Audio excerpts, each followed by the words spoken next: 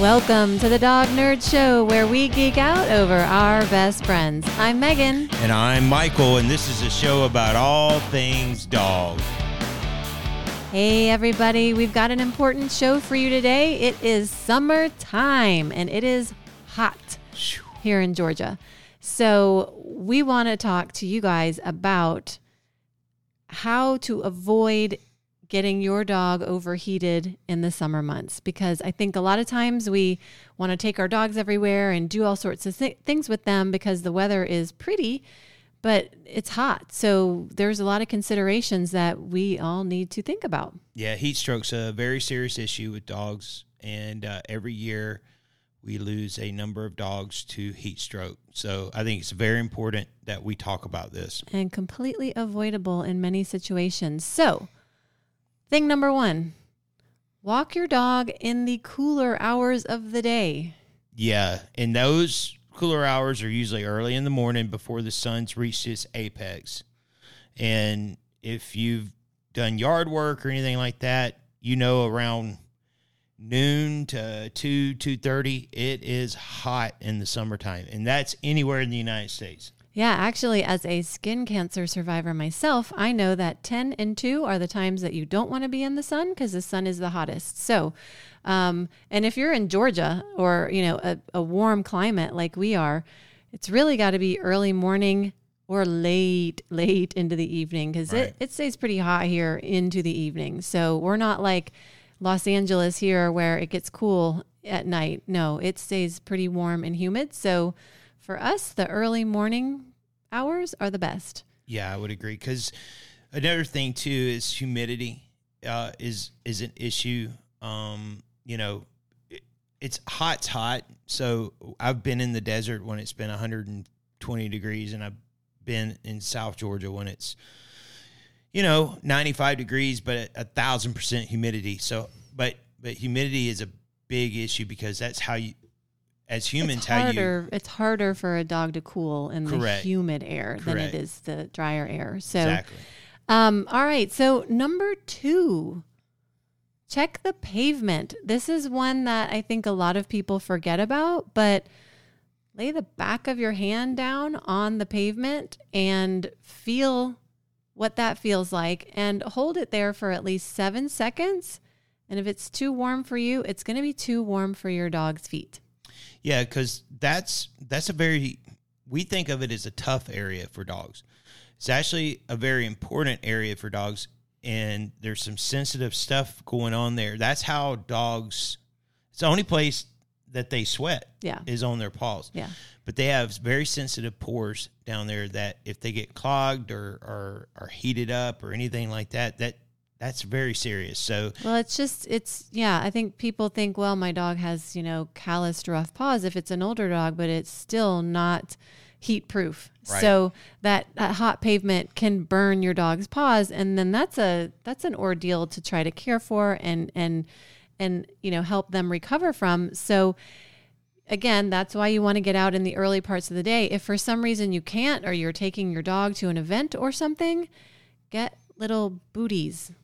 These are only 2 of the 4, but these are cloth on the front. They're hard rubber on the bottom, and they'll go on your dog's paws. So they will have to get used to walking in them. But if you absolutely positively have to be out and it's hot, if you're not out there barefoot because it's too hot, your dog shouldn't be either. So he or she's gonna need some shoes. Yeah, I think we've all walked across concrete or asphalt as kids and you did that tippy toe hot tin roofs dance, but your dog's feet are very important. So yes. So number 3, always carry a water bottle for your dog and for yourself. Yep. So obviously you want to keep yourself hydrated, but you want to keep your best friend hydrated too. And this, y'all, you're going to laugh when you see, this is so old. We got this 17 years ago maybe a little later than that because it was referred to by a Bernese Mountain Dog parent that I met. But this is called a Gulpy, and so forgive us for the fact that it's beat up and scuffed up. It's got some mileage on it, guys. It has a lot of mileage on it. So it's like a little bottle with a trough. So this, whoops, I just spilled it everywhere. So the trough part comes off. And so you can fill up the water, and then it'll start, as you can see, start coming out on its own, the water will, but you can squeeze it to fill the trough up more. And then your dog just drinks from the trough. So there's lots of other products like this. There, different designs. You can just get a collapsible bowl and keep it in your car as long as you have access to a clean, fresh water.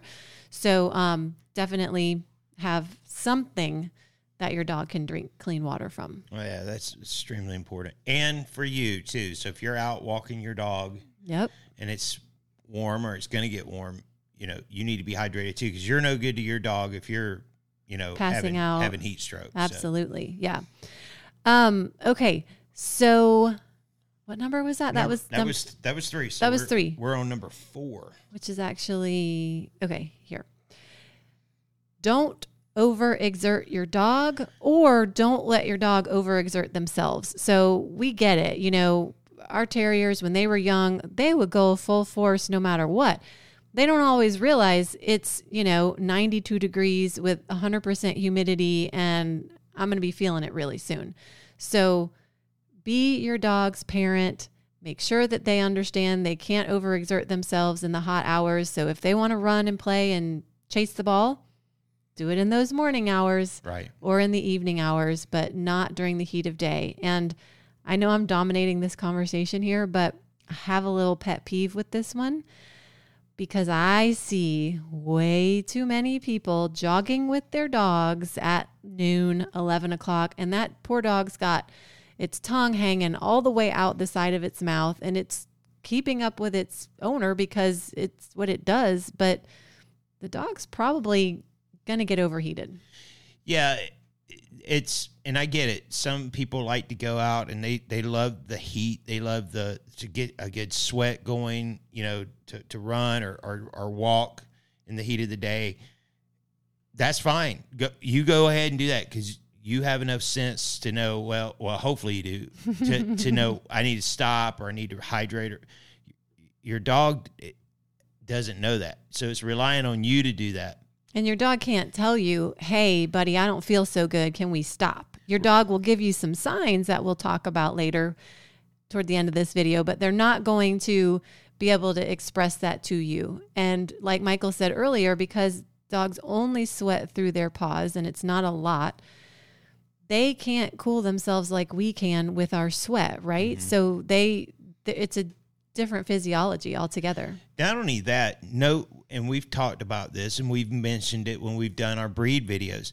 Certain breeds just do not do well in heat. Yeah. So you need to know your breed too, and if you have a mixed breed dog, you need to know that as well and know the signs, which we'll get to here in a minute. But some breeds, for instance, our breed, the Border Terrier, is not really a summer dog. They don't tolerate the heat because they're bred in the English-Scottish border. And we can say firsthand of going to Scotland in August and thinking we had the appropriate clothing. We had to go buy warm, like sweaters and, right, stuff to keep us warm because it was very, very cool there. Right. So these dogs are, that like Michael said, know their history, know their breed. Any of the smushed face breeds, which I always pronounce this wrong, you guys know, brachia, whatever.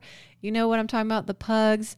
English bulldogs. Yes. Anything that's got a smushed in nose, they have an even harder time cooling themselves. So you parents really need to make note of this for sure. Yeah. So, all right. So that was number 4. Number 5. I didn't mark it, but see, that's what it is. Number 5 is, come on, people. Yeah, this is a no-brainer, or it should be a no-brainer. It should be a no-brainer. This is, do not leave your dog in a car, period. Yeah. That's it. Like, don't leave your dog in a car because the car gets hot. The dog can't cool itself. It's already got a fur coat on. So it's sitting in your car in a fur coat while you're in Target running a quick errand that in 10 minutes, your dog could be in heat stroke, maybe even less depending on where you live. It doesn't take long. And we're going to do a video. We may link it here, what we're going to call a short video where we're going to actually demonstrate that. But it doesn't take long. Mm-mm. And it doesn't have to be extremely hot. And you cracking your windows, even if they're like, a foot and a half open, that's not giving your dog cool air, and it's not going to keep your dog cool. And I have seen people who have done this where they leave their dog in the car and all the windows are down. Well, how do you know someone's not just going to come steal your dog? Or your dog's going to jump out. It's just not a good idea. Every year we hear about dogs dying in hot cars. Unfortunately, every year we hear about children dying in hot cars. Yep. It's a serious issue. If people are dying, if dogs are dying, it should be a great indicator of, I shouldn't do this. So if you're running an errand and you can't take your dog with you into that errand, leave them home. Leave them home. They would much rather be sleeping in the air conditioning than tagging along with you while you go run your errands. Yeah. So, yeah. And you know what? Don't put a bystander in the position of having to know what to do. I've been in that position where I've had to go to the grocery store, and say, this car is outside and it has a dog in it and it looks like it's in distress. If you don't find the person, then we're calling the police and we may have to break open the window. Just so you know, there are certain municipalities, and I know, for instance, one here in Georgia, I have experience with this, because I knew the person that was involved in it. They did the run in for a quick errand, and a police officer saw this dog, broke the window, and then when the person came out, actually charged that person with animal cruelty. So some municipalities take it very, very seriously. And we wish they all did, because I think in Florida, I could be wrong, so comment if I am. First of all, if you're doing this in Florida, I mean, you don't need a dog. I think in Florida, it's legal to actually break the window if you see a child or a dog in distress in a vehicle. But don't put somebody else in that position to have to, have that on their conscience if you left your dog in the car and they're trying to figure out what to do. Can I save this dog, etc. So yeah, just your dog really doesn't want to come with you. I mean, I promise you, even if your dog loves you a whole lot, if you love your dog as much as they love you, you'll just leave them home if you can't bring them inside. Correct. So, yeah. All right. So now we're on to number 5. Okay. Number 5. Well, that was number 5. That was number 5. So we're now number 6. Number 6. I forgot to label. Do you want to take this one? Sure. So don't shave your double-coated dogs. Yeah. So a lot of people think, oh, well, my husky really, I've got a husky. I live in Georgia. I'm just going to shave it. That is really doing worse for your dog. And the reason why is because the top coat, which you're shaving, is actually the coat that keeps the airflow happening. It's that undercoat that keeps them warmer. So you just want to make sure that if you have a double coated dog, that you are using a slicker brush or a Furminator, something to get that undercoat out. Now, I will caveat this with saying we have Border Terriers, and Finley Border Terriers are hand stripped. So like a husky, you don't cut their coat, right? You just brush them. You blow out the coat or whatever, or you get their undercoat out. But Terriers, they aren't clippered with,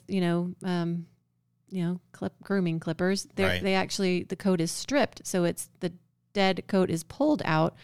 And when some dogs just don't tolerate it, or some, as they age, they don't tolerate it. Right. So a lot of people do have to turn to clipping their dog at that point. Just know that when you're doing that, it's no longer weather resistant. It's no longer got the heating and cooling effects of that top coat like it did before. So just, I will say, because we do clipper Finley, and I don't want anyone to, say, you're telling us, do as I say, not as I do. Right. So there's exceptions to all rules, right? And that's one exception. But in general, you want to brush out or blow out the undercoat, because that's what causes the heat. That's what traps that heat in. It's the top coat actually helps, It helps the airflow to keep them cool. So number 7. Okay.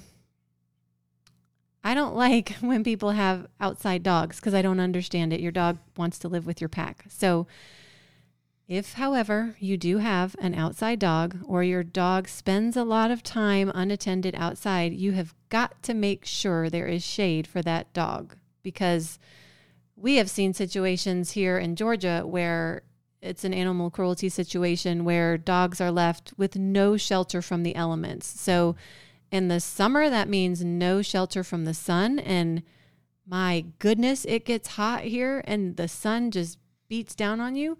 And then in the cooler months, they don't have anything to keep them warm out of the elements or to keep rain off. So look, if you have an outside dog, please consider making it an inside dog. If you're not going to do that, you've got to make sure there's shade and plenty of fresh, clean water. Right. So a little history.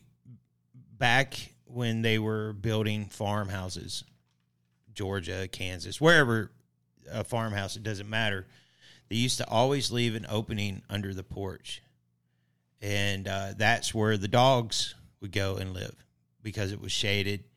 There was no grass. Cool. They could dig and make little nests. But, you probably don't have that, at your modern house.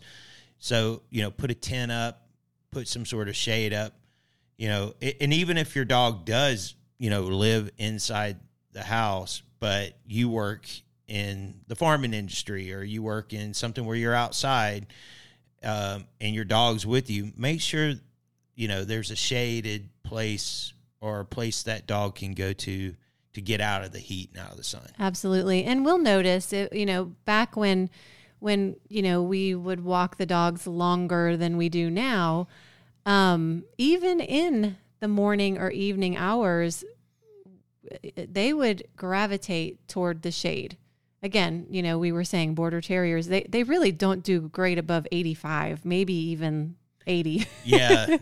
But you can tell they gravitate toward the shade on a walk, or if we were at an event or something, they would. Same way we do. Yeah. Same way we do. I mean, if you go out and you have the option of standing in the shade or standing in the sun, 9 times out of 10, you're going to choose that shade because it's going to be cooler, multiple degrees cooler, yep. Right? So it's the same principle. And have you ever noticed that Riley did this a lot? Finley did it too. They would, because like in the mornings there was a lot of dew on the grass, mm-hmm. They would splay out their bellies in the grass and take a little break on a walk. So that's another way they're trying to cool themselves down, is by getting that cool, dewy grass on their bellies. Yeah. So you look for the signs, know your dog. Let's talk about signs that your dog may be overheating. So some things to look for. So again, we talked about how dogs do sweat some through their paw pads, but mostly they're cooling themselves through their panting. So right. You may not be able to tell if it's just regular panting. Panting can also be a sign that they're in pain. Maybe they've got a pinched nerve. Or excited. I mean, it's how they express themselves. Yeah. So the panting though, it's harder to cool themselves when the weather is hot, and then you layer on humidity, then it's even more difficult. So if you see excessive panting, that's an early warning sign. Again, we talked about like the tongue hanging out of the mouth. And if you see that with an abundance of drooling, those could be signs that get your dog in the shade, start cooling them down. If they start getting unstable on their feet or collapse, or their gums have a different tint, it could be a bluish purple, a bright red, or pale, those are signs that absolutely your dog is in distress. And then keeping on that track, disorientation, vomiting, diarrhea, labored breathing, or anxiety, you got to get your dog to the vet. Now, you've got to start your cooling measures first, though, and we'll talk about how to cool your dog.